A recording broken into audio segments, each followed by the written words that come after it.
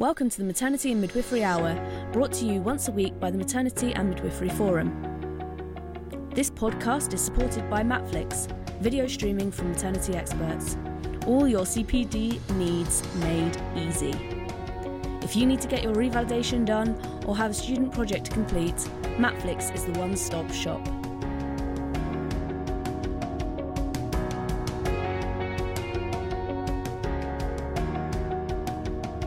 And welcome to this week's Maternity and Midwifery Hour. This is, I have to say, the 6th episode of the 7th series of Maternity Hour. My name's Sue MacDonald, and it's my delight to be chairing this evening's session, which is a little bit different. We've got a little mixture of things which will keep everybody interested, as we always do. And I'm joined by our student midwife, Zara Seed, and Deb Murray. And we've also got a sample for those of you who couldn't get to the Personalised Maternity Care Conference today. We've got a little sample of that as well. So you got a little bit of everything. But of course, we always start by putting our guests on the spot for a moment of the week to share with us. And I'll start with Deborah. My moment of the week, so I live out in the country, so sort of setting the scene for you there was I went for a little walk after work and I saw a little baby crow. I'm not entirely sure what they're called, but it just sort of hopped along. It actually walked along with me for a wee while, which I thought was really unusual, and that's my moment of the week. It was quite sweet, although they're quite it wasn't like it was kind of, they're quite ugly. I was trying to find another word to say, but yeah, it was a nice experience. But yeah, it needs to sort of grow its feathers a little bit. Yeah. Well, Deborah, I'm sure that baby crow is very beautiful to its parents. Yeah. And they're quite large creatures, aren't they? But it's lovely to see a bit of spring. It's on its own, and it was just a nice little moment. If you're into, I'm quite into like all of my birds and nature and stuff like that. So it was an unusual moment and also quite comical, really, as it was walking along beside me. Fantastic. Thank you, Deb, for sharing that. Okay, Zara, have you got a moment of the week you can share with us too? I mean, I think I sound a little bit sad because it's a little bit midwifery related, but it was my first week back on labour ward after 7 months of being on placement, and I managed to see a true knot in the cord for the first time. Baby was fine, but yeah, there's a full knot in the cord, which I thought was a rare find, and I was quite surprised, yeah. So that's in your clinical book now? Yes, it is, definitely. Because it happens like 1 in sort of, is it 1,000? It's like 10,000 or something. So it's a very rare find. But yeah, I got to see that in placement when I was back. Fantastic. That's kind of like a good omen, isn't it? Yeah, something apparently. Interesting to say back. Yeah, so here we are. Maybe it's a good start. Fabulous. Well, thank you for sharing your moments of the week. That's really lovely. Very different, but lovely. Thank you so much. Okay, I'm just going to do the thing just to explain to people where the Maternity and Midwifery Hour came from. And this is for the people who haven't perhaps been with us as long. But we started at the start of the pandemic, the first lockdown in March 2020, and I have to think quite hard for that because I can't believe we're now in our 3rd year and it's still around. And it was a way of connecting midwives, student midwives, people who wanted to be midwives, mums, people who worked in maternity care as well, just as a way of getting a nice chunk of information in quite an accessible way, and a way of getting your CPD, your continuing professional development, as you go. And we're supported by Matflix, which is where you can get everything. It's a fantastic resource. So if you haven't tried to have a look at anything there, go along to Matflix and have a look. I suspect Deborah might talk a bit about that later, but it's a really good place to go if you're doing an essay, an assignment, if you're doing a dissertation, if you're doing some work for your revalidation. So I know that's where I'll be going a bit later in the year for mine next year. And it's all free, unless if you have the kind of little box sets, there is a charge for that, and you can get a subscription, but it's very, very reasonable to do that if you want to. And you're very welcome to share. So if you find a nice presentation and you want to share it with your colleagues and have a discussion about it in one of your spare moments, please do, because we like you to share. It's very good to share, and it helps you learn and develop. Like this, now that what's going through my mind now is Zara's True Knot, and I'm going to have to go and look up about that, because I haven't seen one for a while myself. So thank you for that, Zara, again. And I want to say a big thank you, as I know I always do, but I think it's important because, especially at the moment, the NHS is in the news. A&E departments are in the news. They're terribly busy. People are really pressured, and it's a difficult time. And I just want to say a big thank you to all of those people in the NHS who are working their socks off to make sure care is provided to people, and especially to the maternity services, because I know even through the COVID pandemic, the busiest times, midwives really worked hard to make sure that service was retained for mums and babies, and they did their best and did some very creative things, some of which we shared on the maternity hour. So big respect all the way around to our NHS colleagues, and a thank you to those of you who are covering sick leave and absence, and might be some holidays coming up because it's June now, so maybe there's going to be some time for people just to kind of recharge their batteries. Whatever you're doing, do look after yourselves, though, and do try and charge your batteries yourself. And I'm not talking about the little ones you put in your gadgets. I'm talking about your internal batteries. We need to look after ourselves and each other at this time. Okay, I'm moving on swiftly to the news. We had the big 4-day celebration for the Queen's Platinum Jubilee, which was really lovely. I certainly enjoyed, one of my highlights would have been the Paddington marmalade sandwich and the Queen. And I thought that was lovely, really lovely, lovely touch. And of course, last week, we also had the Queen's birthday honours. And I want to say a big congratulations to everyone who got honours in that pronouncement. And a thank you for all you do, because it takes a lot to be able to be put forward for an award. If you want to know how to do it for chums and everything, all the information is on our Maternity and Midwifery Forum Spotlight, and you'll find out a bit more about the people who got the awards. It's a very special awards this year, reflected particularly sustained public service, environmental and sustainability concerns, and youth engagement. And there were a number of midwives, which is fantastic. And also some nurses who we work quite very closely with. And we have Ruth May, Chief Nursing Officer for England, who many of you will have seen on the TV at some of these medical briefings, who was made a Dame Commander. So congratulations to Ruth May. And then we had Commander of the British Empire, which is the CBE, Jill Walton, the Chief Executive of the Royal College of Midwives, known to many of you who are watching. And the Order of the British Empire, the OBE, went to Mary Renfrew, a professor at University of Dundee, and she's well known for research, and especially the Lancet Midwifery series. If you haven't read it, you need to read it, by the way, and the NMC Future Midwife and Midwifery Proficiencies. So she's had a huge effect on midwifery. So this is a well-deserved award. And then we had Heidi Thomas McGann, who you may know the name. She's a screenwriter and playwright for Services to Drama, and she is the creator and screenwriter for the Call the Midwife series. So you'll know her from there. Then we have Doreen Watkins, or Dottie Watkins. Congratulations to you. I don't know if you're watching, Dottie, but she's Head of Quality and Governance at Rotherham, and she had an OBE as well. And then we had two people that we know who had the Member of the British Empire, MBE, and that's Diane Buggy, who's a community midwife in Newcastle, for her work with refugee women. So well done, Diane. And Dr. Claire Harmer, who's Chief Executive of SANS. She also had her MBE, so well done to Claire.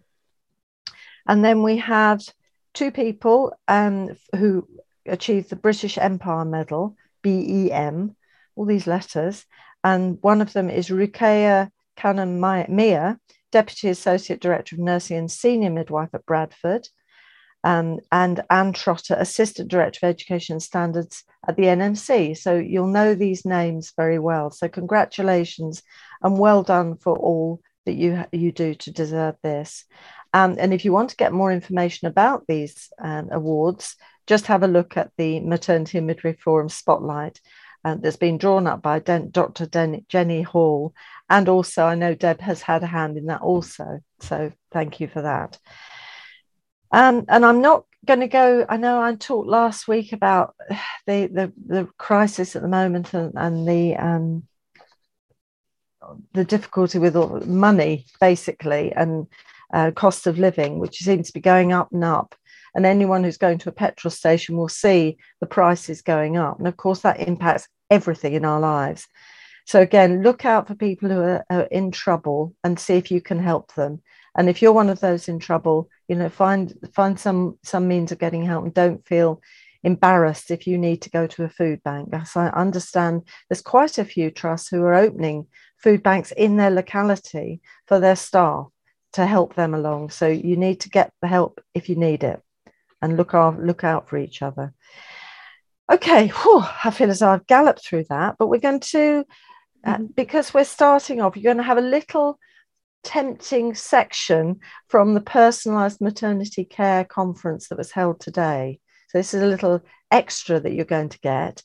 And this is going to be from Claire Parker. It's a really nice presentation, so I know you're going to enjoy it. And stay tuned, because after Claire, we'll have Zara and Deborah also joining us, and some time for questions for those of you who want to send in some questions. Usual business.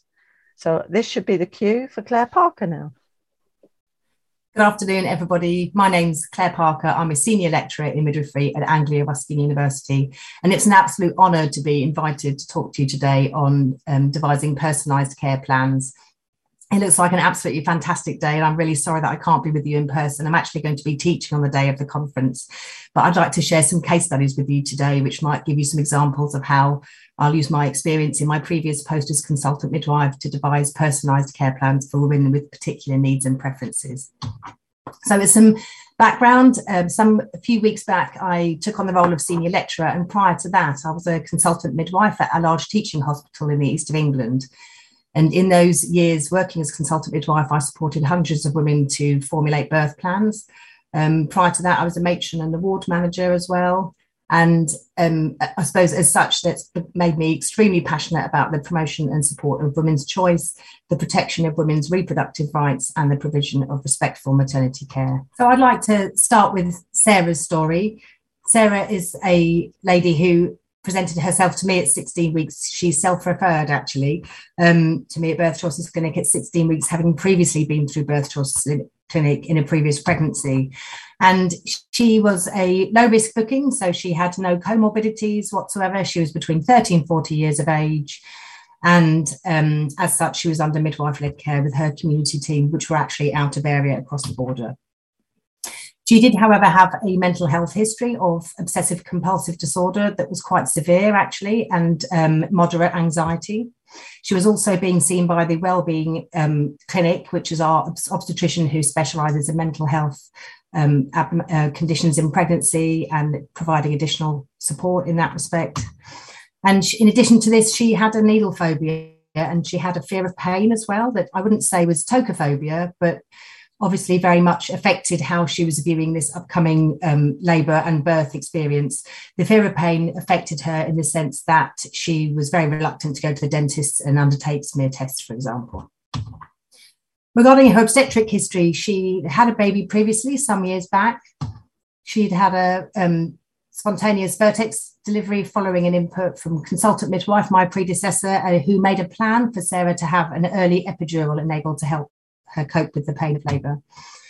She was very keen for a repeat of the above experience that she'd had, excuse me, with her first child. She found it such a positive, such an empowering experience. She was looking forward to hopefully having exactly the same again this time round with this pregnancy. So throughout the course of the discussions, and we had several discussions, so most of the time in Birth Choices Clinic, I would speak to people on one occasion.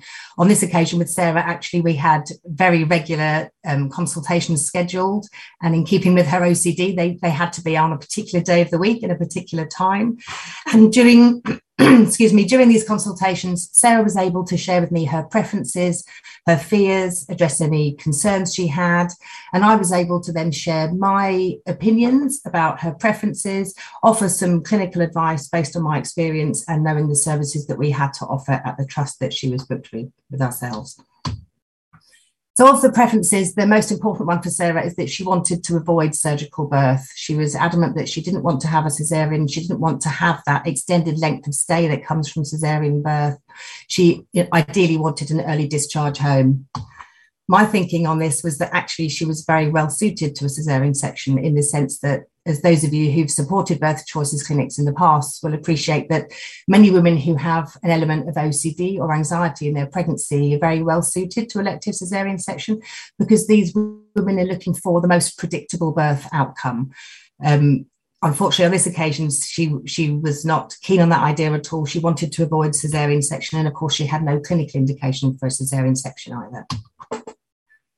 In light of her previous birth, which actually happened to be a very rapid labour and birth that she had previously, I suggested that she consider a home birth.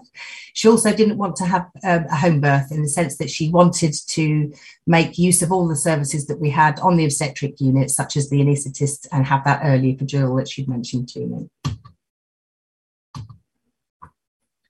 Regarding the pain, it's always very difficult to promise people that they're going to have an epidural, and I certainly would never do that with anybody, would never guarantee that they weren't going to feel any pain, but we were hopefully going to put a plan in place for her that would enable her to feel as little pain as possible and to have that early epidural as soon as she was able to. She also had a particular preference for the most senior anaesthetist to be with her, and I think that's regarding her needle phobia. Obviously, she wanted to make sure that there was only one attempt at IV access that was sought, and to have that senior anaesthetist that was present who would ensure that her epidural was as effective as possible.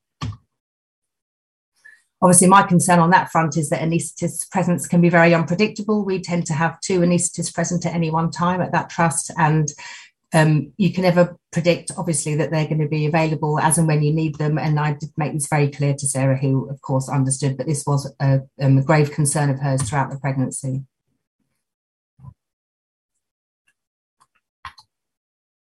She was also very confident and very keen to avoid an assisted birth. She was, again, coupled with her fear of pain and the extended length of stay that she was hoping to avoid, she was very keen to avoid birth assisted by forceps or Von-2s. And of course, in the background, I knew that even by a small degree, I have that knowledge that an epidural anesthesia can, of course, slightly increase the chance of assisted birth. However, I was confident that that wouldn't be the case with Sarah, having had a vaginal birth previously. She also had a particular, a particular preference for a side room. And this was related to her OCD, and the fact that when she was becoming panicky, when her OCD was flaring up, she didn't want that to be visible to anybody else. So she was absolutely adamant that she wanted to have a side room throughout the experience. And of course, we're talking about a context in which we were dealing with COVID cases at the time. And at that trust, we didn't have any private rooms that could be booked in advance. So again, it was very difficult for me to be able to promise a side room for Sarah.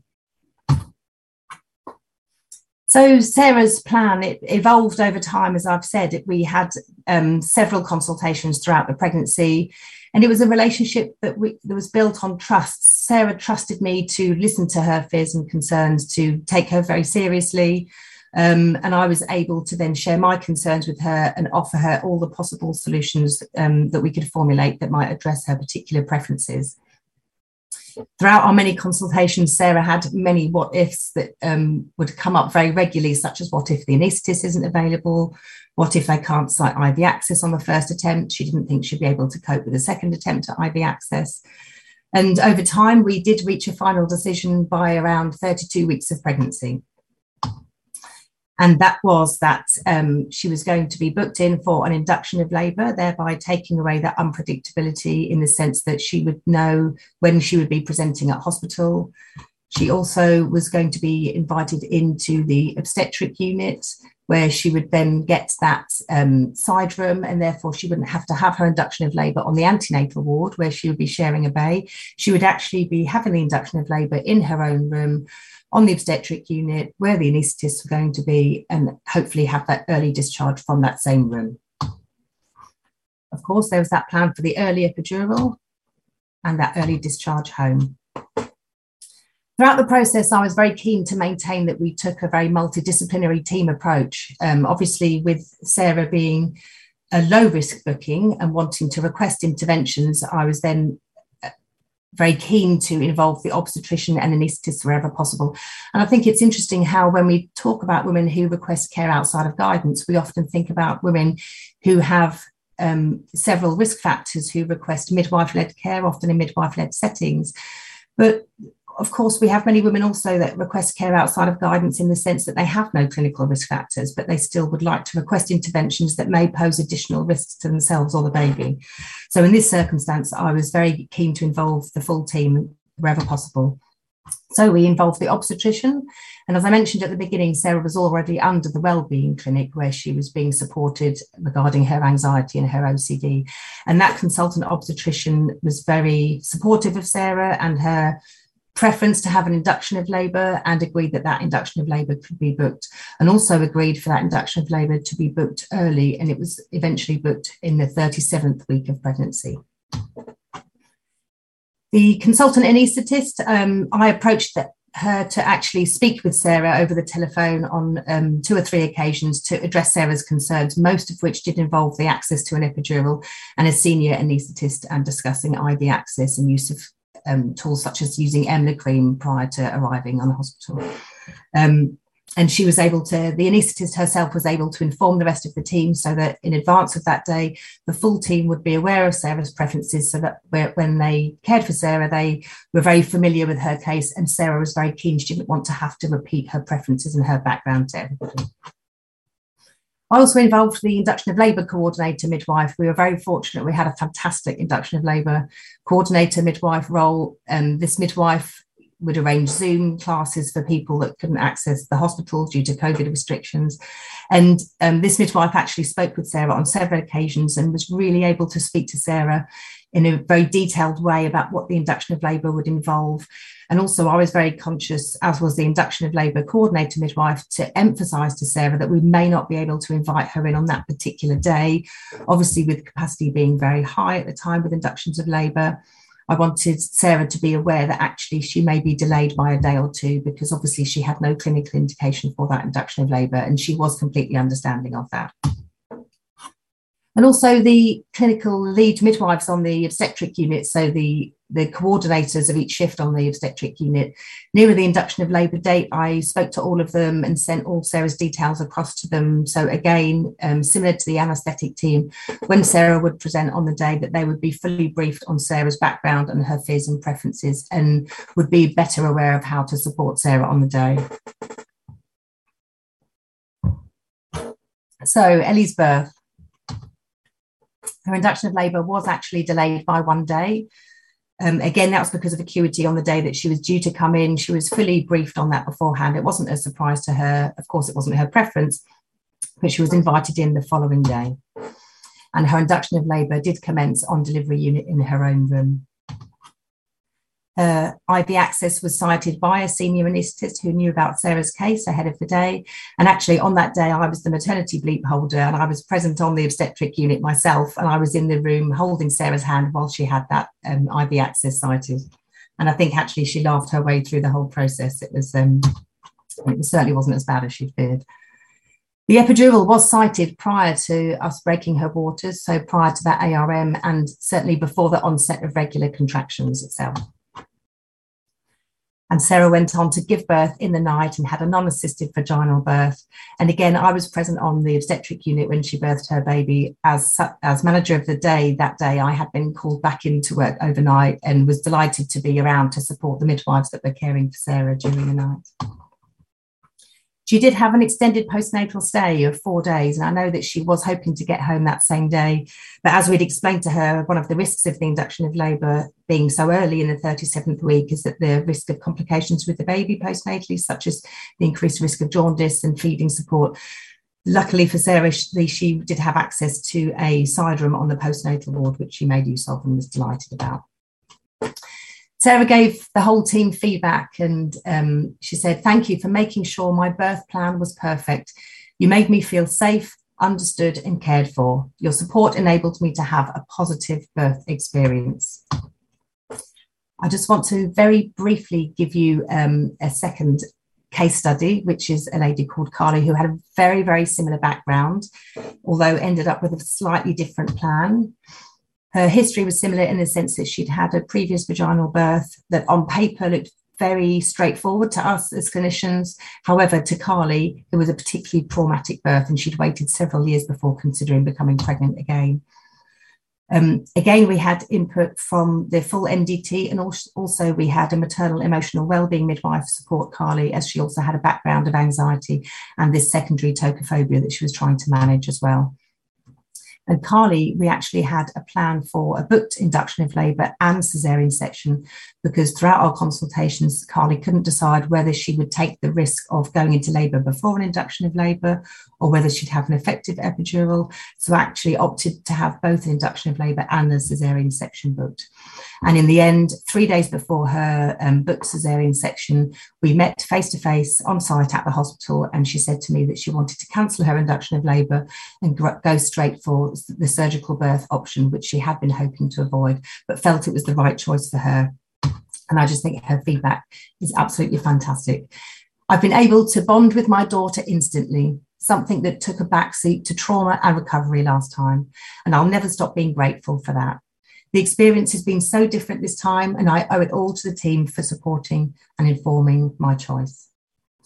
So I'm very conscious that I'm probably reaching my limit of 15 minutes now, but I hope it's been useful to share some case studies with you today for people that are requesting care outside of guidance and people that are requesting interventions that are non-clinically indicated based on their personal preferences and choice. I'd just like to end by highlighting some of the MDT team working process that was so crucial to making both these women's plans come to fruition. And that was, I believe, it keeping both Carly and Sarah at the heart of everything we did regarding decision making and fully informing these women of their full range of options and letting them be the final decision makers in their care.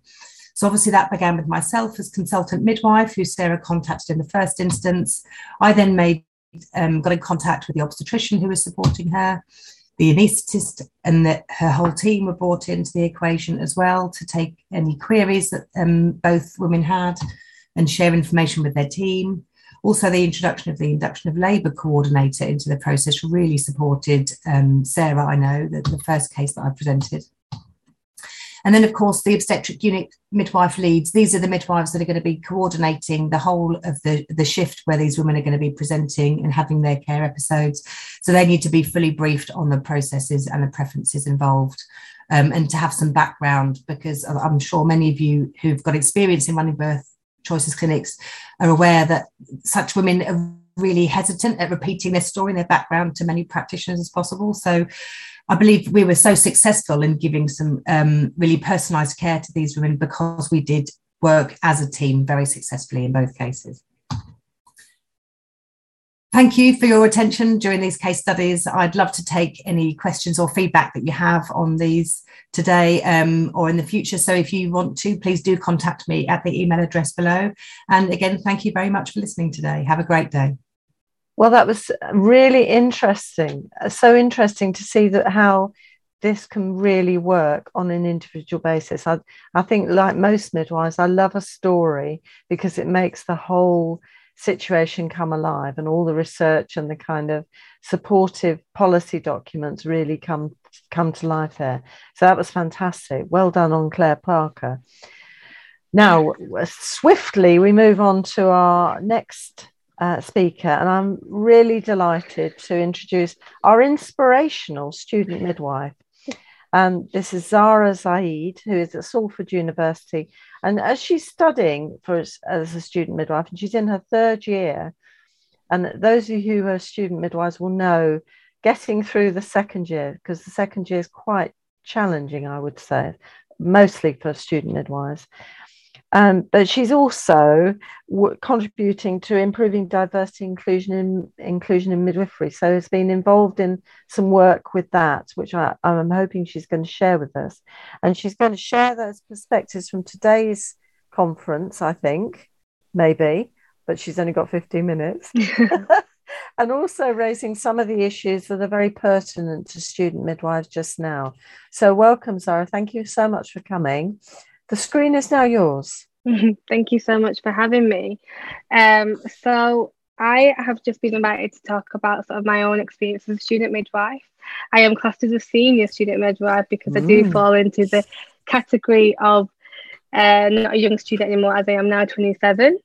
But I also fall into the odd category of not having a baby yet. So there is quite a few mature students with quite a few babies and children, but I am not one of them yet. So I'm in a bit of a awkward little group myself, I think. But yeah, so I am third year now and have surpassed the horrible COVID years as a student midwife, especially in second year, as she has just mentioned. It has been really, really hectic. I'm not going to deny that. It's been a whirlwind, but I think has prepared us for anything, really.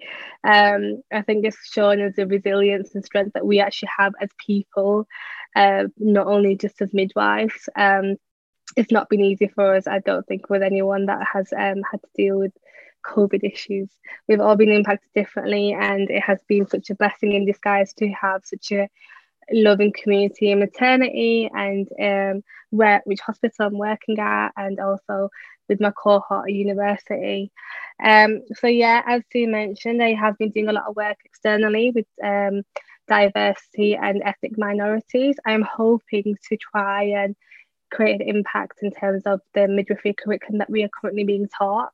One of the main factors is that I feel like the curriculum lacks in trying to teach about how to approach different minorities and the care that we do provide, understanding cultures, understanding different needs, being able to identify sort of different illnesses and compared to skin tones and things like that. So I'm hoping to do a lot of work in that.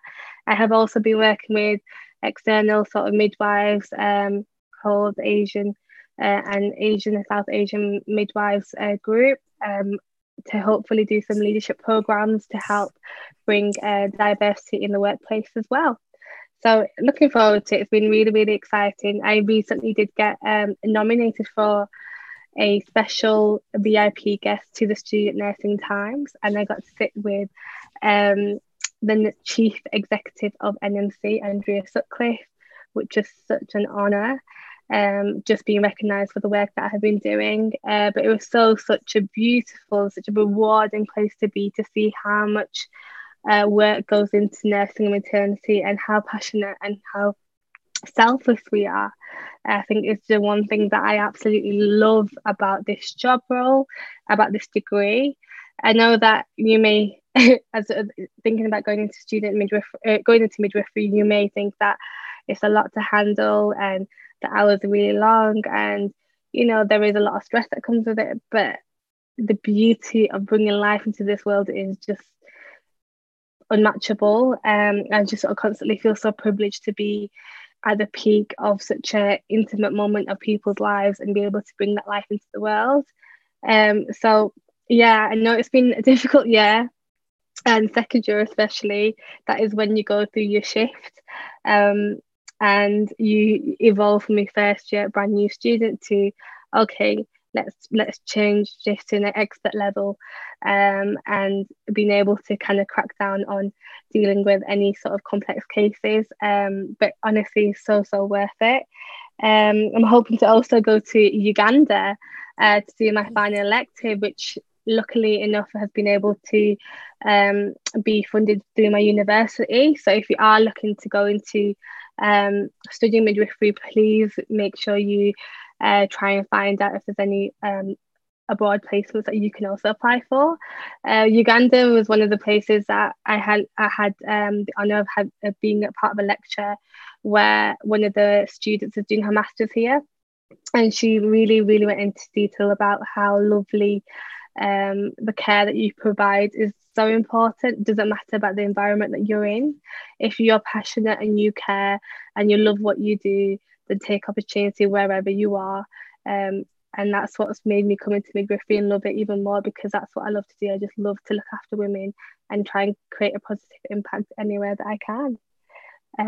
But yeah, it is definitely a very demanding job role, a very demanding course. So it's very important to look after yourself.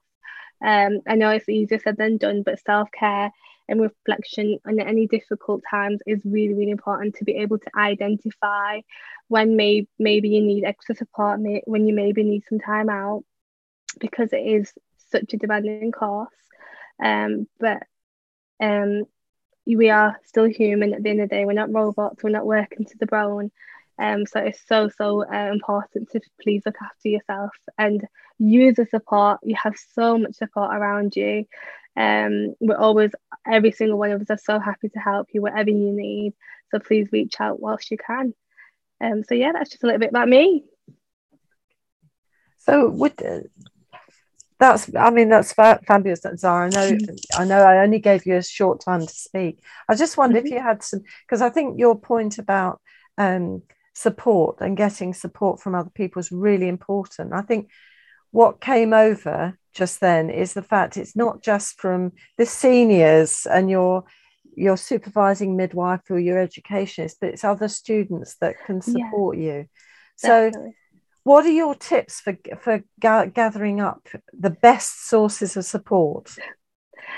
I think when you have opportunity to really engage with the students, the moment that they walk through the door, get to know them. They have a friendly face as well. They have been in your position before, so they understand completely what you're feeling, where you're at, whether you feel like you've not got the confidence. To just really build relationships in that aspect, I think is so important.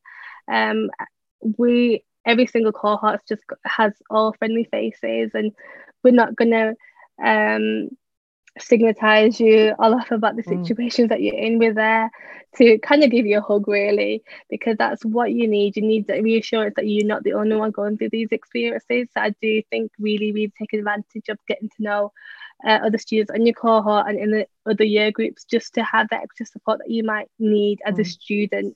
Because I think senior midwives and your assessors and stuff forget that you're a student as well, not just there to learn. So I think you need the support as a student with other students, and definitely join the midwifery society groups that they have. You have the WhatsApp groups and all the social media pages. It's just so helpful just to basically have a sounding board and have the reassurance that we're in together, we're not alone. I would definitely say. And I think that's fabulous, the way you're kind of throwing out all the things that you're telling people to get involved and actually look for things and look for supporting from each other. Even though my student days were a long time ago, I can remember teaching a junior student as a student and feeling, actually, as I was teaching, I was thinking, I understand this now.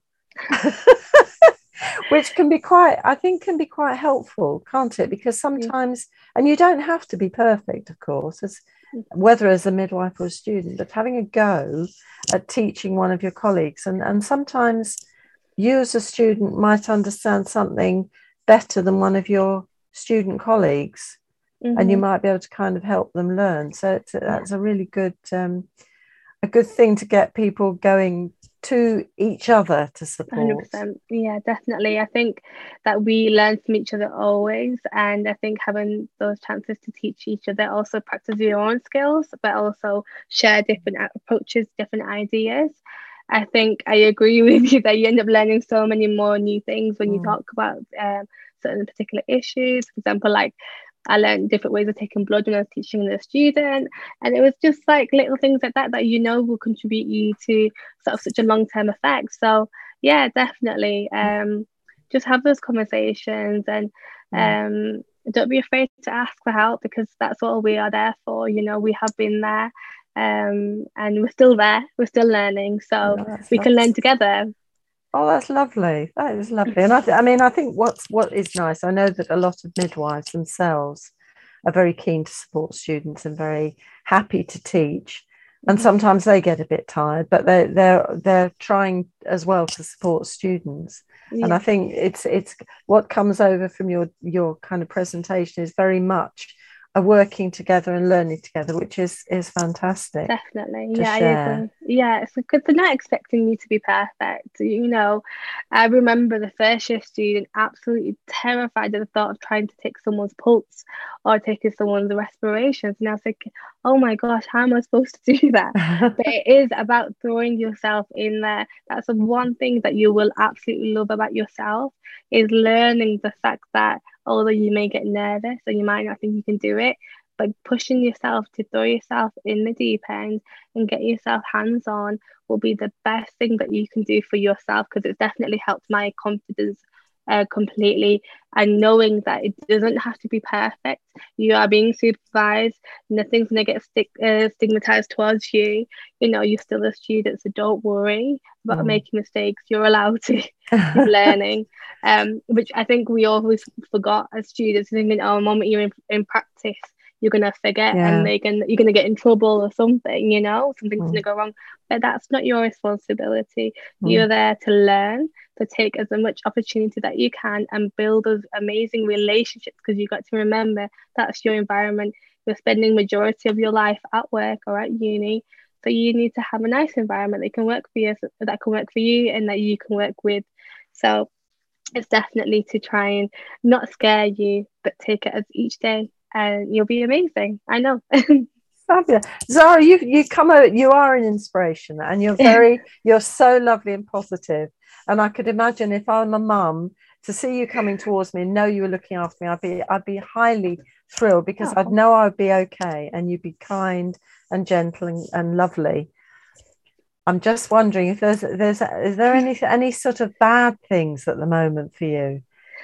Or for your fellow students, because I know it is a hard time, and you have to balance not having very much money and having to work hard. Definitely. Yeah, I agree. Yeah, so staffing, that obviously has been like a nationwide thing, as you may many of you may know, but so that has put a lot of pressure on the students, especially third years, because they kind of practically treat us like qualified students, and obviously now getting paid for it as well. It does kind of get a bit demoralizing at times, because you think, I'm here because I want to be, and it kind of does take its toll. That's when you think, okay, let's take a moment back, reflect, let's see what we need to prioritize, and then go back into it. So staffing, definitely. I think the morale in the hospital sometimes has been quite hard, because obviously everyone is really stressed following COVID and dealing with all this aftermath of staffing and other stresses and things, and staff changing, senior staffing as well. So you're not able to kind of get to know many of the people that you're working with, which is quite difficult. But yeah, I mean, the part of being a midwife and a student midwife, you don't really have much of a life anyway, unfortunately. So money, I'm not sure is there to even be spent, because you kind of don't have time unless you're doing like an Uber Eats takeaway or something to try and get you through. But yeah, I mean, you also need to know when to have fun. So please take care, have those self-care days on your weekend, go out with your friends and socialize and just switch off, because that's also very, very important. And use that money that you kind of have and you don't have, but you could always bank shift as well. So that's what a lot of students, midwives do, they'll bank shift as a healthcare assistant. And it's actually really good pay, and it comes weekly, so you know you've got a little something for the weekend. So we can always figure out money situations. I'm sure parents will be happy to give some as well. Well, so yeah. No, I can remember my mum used to give me a little food box every now and then.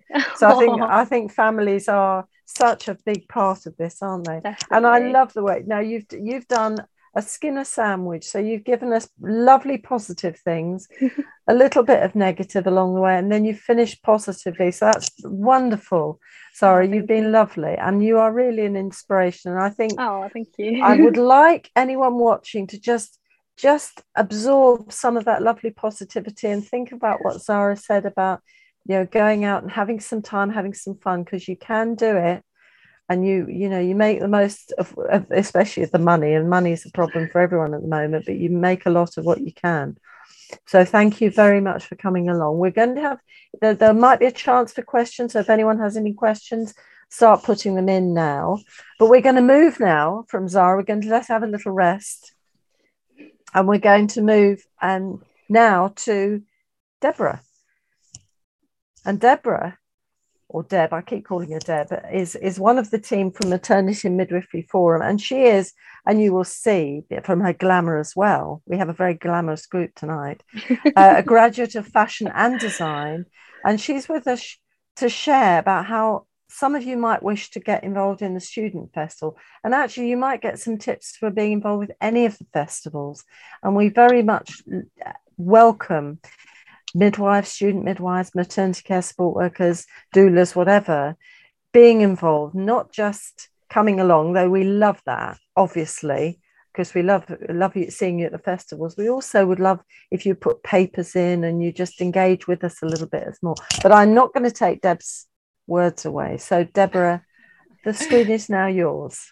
Thank you very much, Sue. And I'm hoping that I can stay as positive. That was such a lovely presentation, Sarah. So I'm going to try and keep the positivity up with this next little bit. So the Student Midwifery Experience Festival, you may have heard of that before. It's on the 29th of June, so we haven't got long. It is entirely online. And I'm just going to go through the website, actually. So you'll be able to access this from I'm just going to click over and show you here, on our main website, which is maternityandmidwifery.co.uk. So if you go to events, you'll be able to click through to the Student Midwife Experience Festival, and this is where there's much more information on this event.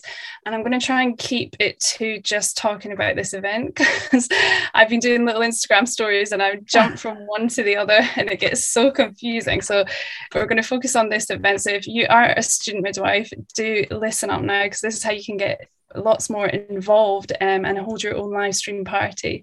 So as I say, the Student Midwife Experience ran there in November last year, so you may have heard of it before. It's supported by the Practicing Midwife, the Student Midwife and the Nursing and Midwifery Council, and it's entirely online. And last year we did live stream parties at quite a few of the universities, which I'm just going to come to in a little bit. So you will see, so there's a little bit of information for you to read here. I'm going to go through the tabs. So this was some of the photos from last year. What the photos don't show is that lots of people had little bake sales, and some charities got involved with the events, and we're there to support you to do that as well. So you can see everyone did have a great time, and as I say, there are just a select few photos. You can see everyone is still wearing their masks there. So yeah, there's some feedback. So there's 20 days to go. I'm just going to quickly zoom back up to the top here without making everyone dizzy. We do have an outline program at the moment, which I'll quickly show you. Hopefully my internet's going fast enough. So we've got Professor Mary Renfrew, who Sue mentioned just earlier, who got an honour, so amazing. And then we have Dr. Jackie Williams, and as I say, over the next week or so, this will fill out much more. We've got Dr. Anna Byram, who was speaking at the Personalised Care event this afternoon in London. So quickly, you can just see the speakers here that we have. We've also got Nicole Rajan-Brown, who I think possibly, so you might correct me if I'm wrong, hosted part of this event last November. So the call for papers close on Friday the 10th. And this page here just gives you lots more information about how you can submit your paper. but it's not difficult at all. We want you to share your experiences, just like you have done there, Zara, and spread all of that positive energy, as well as obviously talking about how your experience truly has been. So there is some themes that you can stick by, but you don't have to. So we're asking for 500 words, or you can do a 2-minute video and send it to myself. My email is on here somewhere. Or I think, oh yeah, so submit here, which takes you through to a submission page on our website.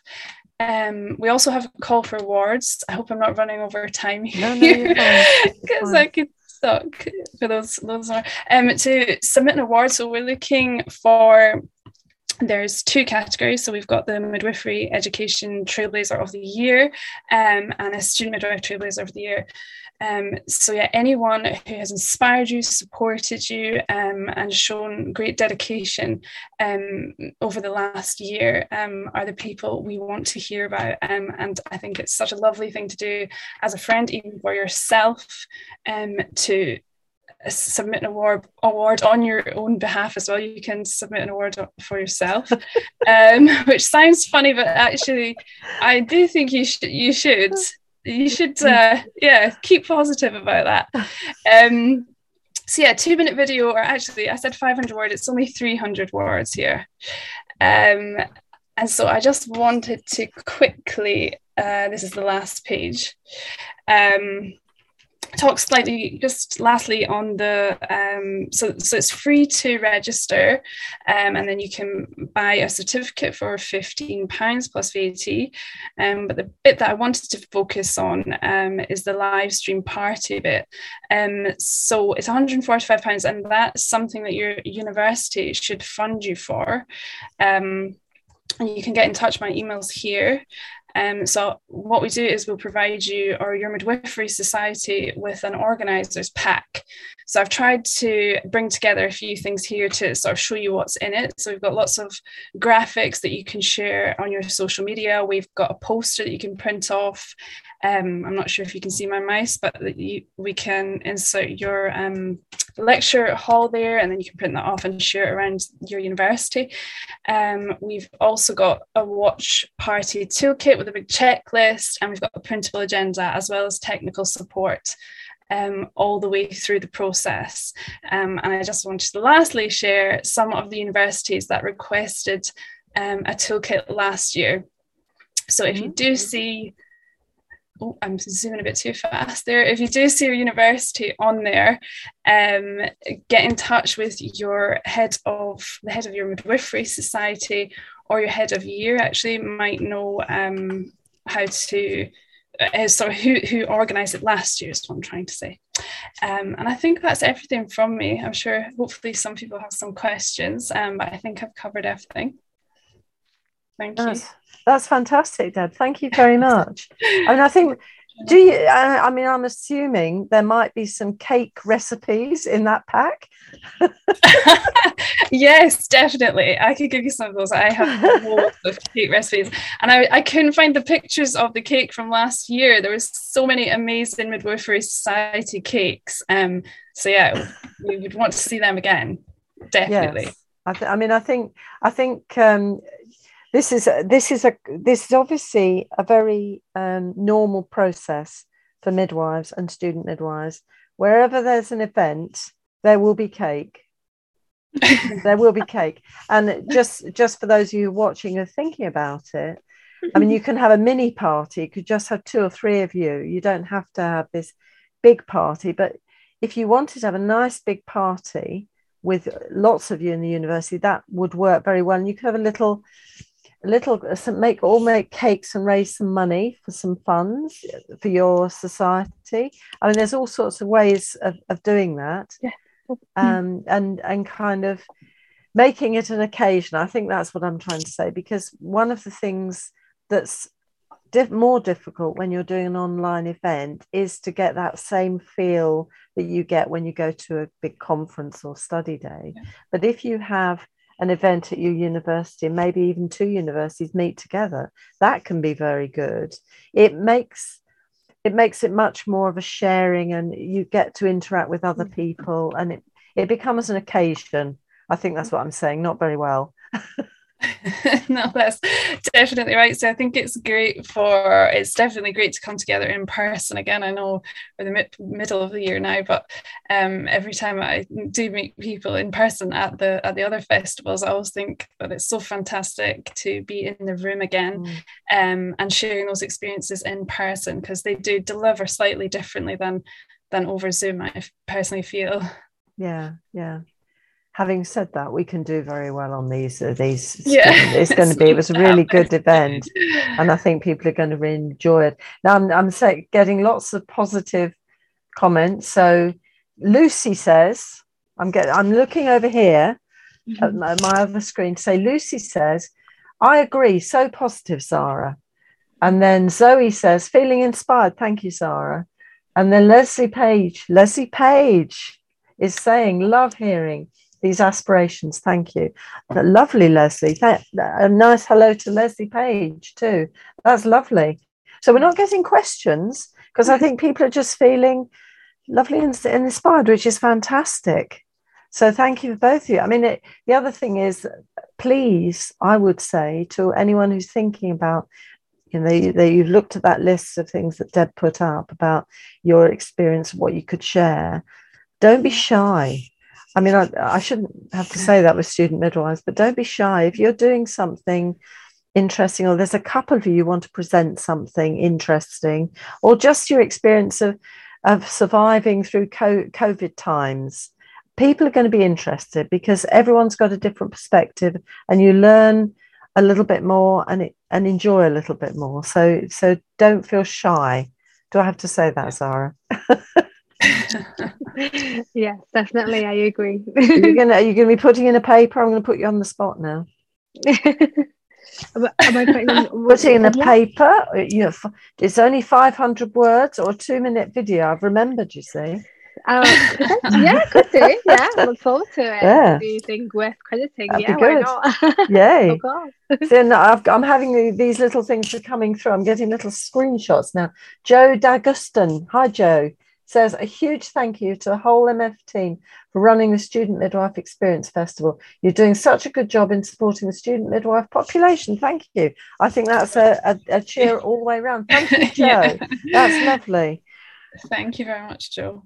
Yeah.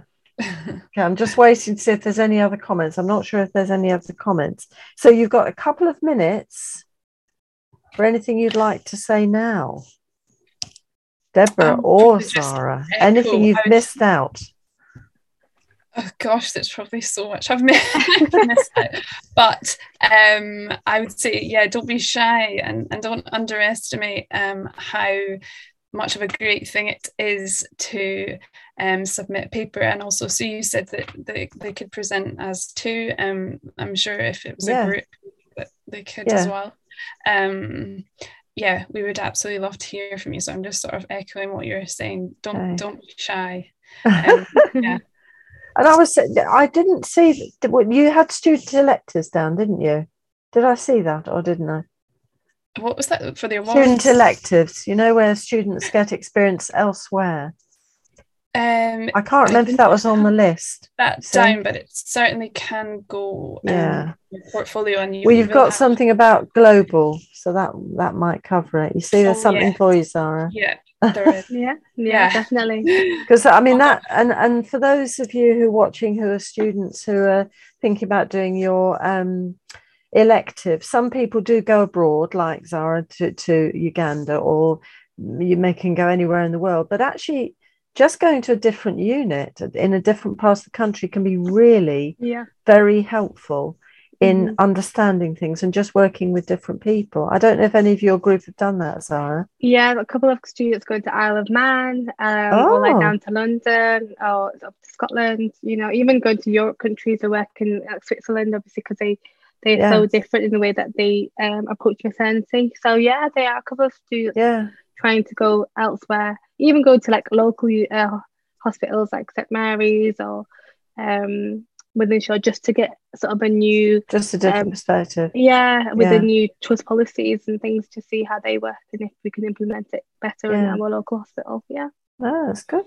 There's some ideas for everybody.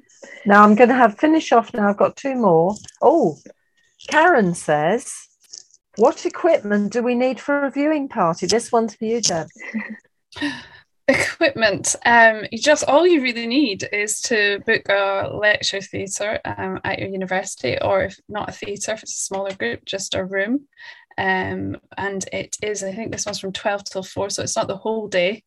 So you don't need to book out a room for the whole day, which is a huge plus as well. Yeah. But that's all you need, really. So someone perhaps who's sort of technically minded, but we can definitely support you with the technical side of things. So really just a room and someone to lead the day. Yeah, this is an opportunity, a leadership opportunity. Yeah. Excellent. Thank you. And there's one more. Abby says, Deborah, if societies sign up to do a party, do the attendees get certificates, or do they have to be purchased separately? That's a very good question, Abby. That is a very good question. Thank you very much for asking it. They are included. Excellent. There you are. There's a money-saving tip.